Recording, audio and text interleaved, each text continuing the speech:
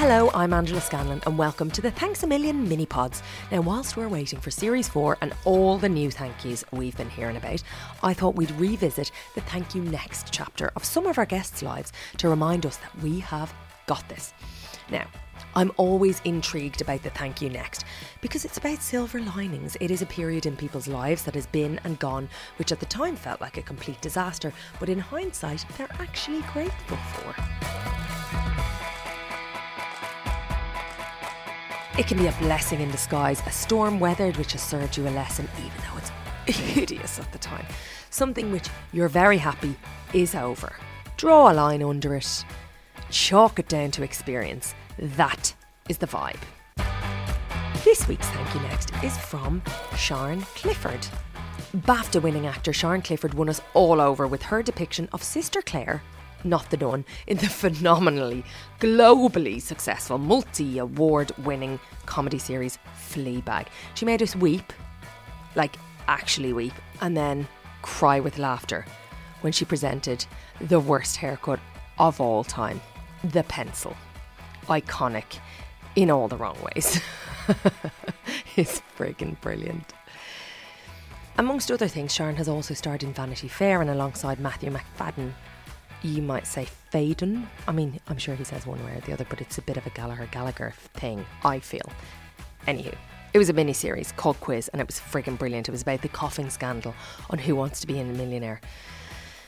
Sian was the wife, he was the husband. It was fantastic. Also, Aisling Bea in there. Previous guest there too. And Michael Sheen, still trying to nab that one. Elusive, hairy little fucker. I'm joking. Lovely man. Anyway, all you need to know is that Sian Clifford is a big deal. However, things could have been very different for Sian, as we found out when she revisited her Thank You Next.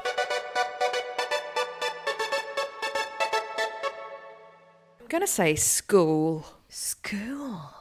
Ugh. Did you hate it? I had a terrible time at school. Oh, did you? In what way?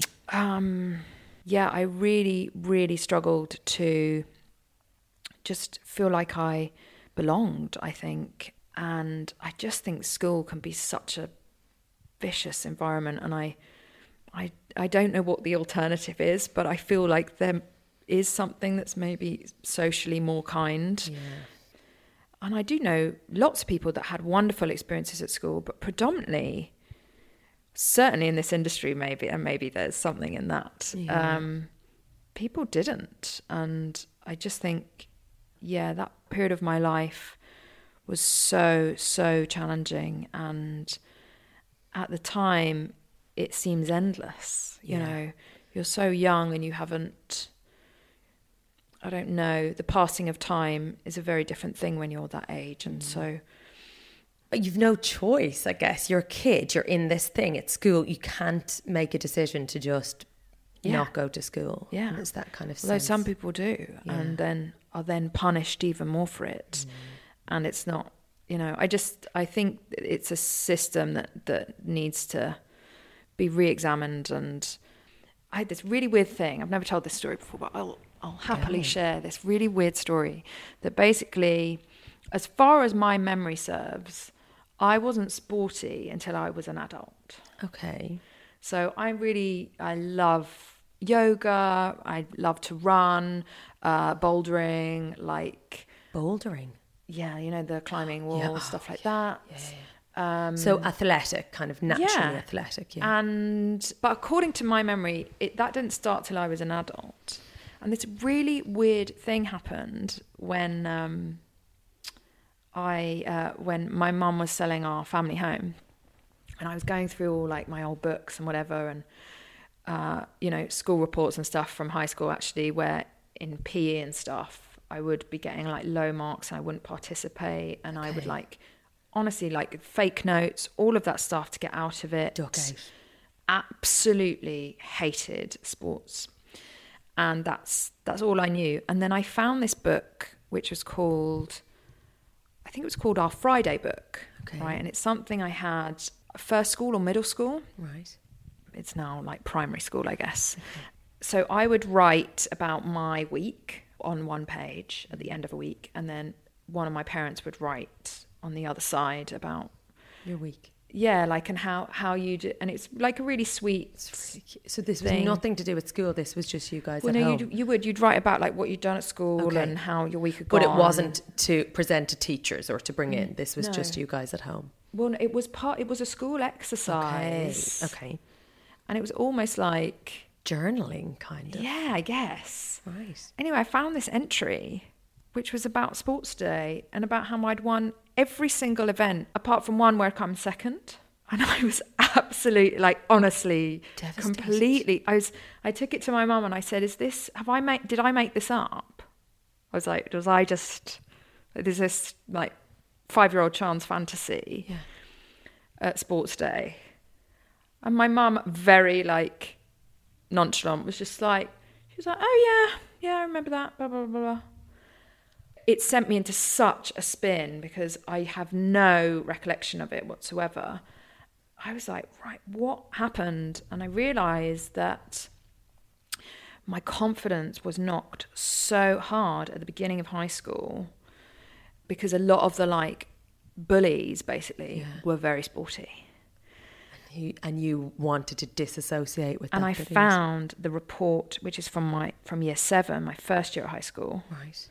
And I'm an A student. And I genuinely don't remember this. But something happened where I just was like, right, I'm not doing that anymore. I can't participate in that because I don't feel safe. Oh my God. And I just think about that in terms of all aspects of a school environment, whether, maybe those children that were bullying me didn't feel safe in an academic environment. And so they acted out. Yeah. This is the thing. It's all about feeling safe. I think you're so insecure as a teenager. You're going through so many physical changes, emotional changes, psychological changes. You're dealing with personal stuff at home. There's all sorts going on. And you're also in this toxic environment, really, where you're being pitted against one another. I was just going to say that competition, that sense of scarcity. There's only one popular girl. There's exactly. Only one, it's and that was a real, a huge wake-up call for me. And I realised that actually I'd always been that person, but I'd just forgotten. And I do think we all have the capacity to thrive in all those areas at school, but you just have to... It's about seeing someone's potential or being more creative, actually, with how we teach and adapting to the individual rather than having this, like, one size fits all, because I think we all approach things. Some people learn from audio. I don't. I need the written word. Yeah. I need to see it. And then I can, Which is obviously, that's helpful. That's why I would maybe have been considered academic, because that's what I was given. But I just think there's so much more. And I know it's like an impossible, like, Herculean task. How would you overhaul that system? But that is certainly a period of my life that I'm happy to not ever have to go through again. To revisit. Yeah. But we potentially lost an Olympian. Lol. Well, I could still be an archer. Thank you so much to Sharon. Team GB's loss was our gain. I'm delighted she didn't let the school bullies get her down. Instead, built up her self-esteem. Don't let the bastards get you down is really the moral of the story, isn't it? What, though, is your thank you next? Let me know at Angela Scanlon on all the usual social media outlets. Now, if you missed it, you can listen back to the full episode, and I recommend you do, with Sharon Clifford, where she talks all about Phoebe Waller-Bridge, obviously, bird watching, big fan, and super fan Brad Pitt, him of her, just so we're clear. And while I have you, subscribe to my newsletter. I mean, you don't have to. It's not obligatory. You can still listen to this. You can share it with your friends. You can leave a review. All of those tasty things that I often ask you and then mostly forget. But the newsletter, it's free. Every Sunday morning, lands in your inbox the same time you're having your little frothy cappuccino. You can read it while you're having a wee. Or you can save it for a Tuesday when the Rugrats are in school. I mean, I know they probably go on a Monday as well, but it was just, sometimes you need a day to breathe. For now, though, thank you, Sharon. Who is next?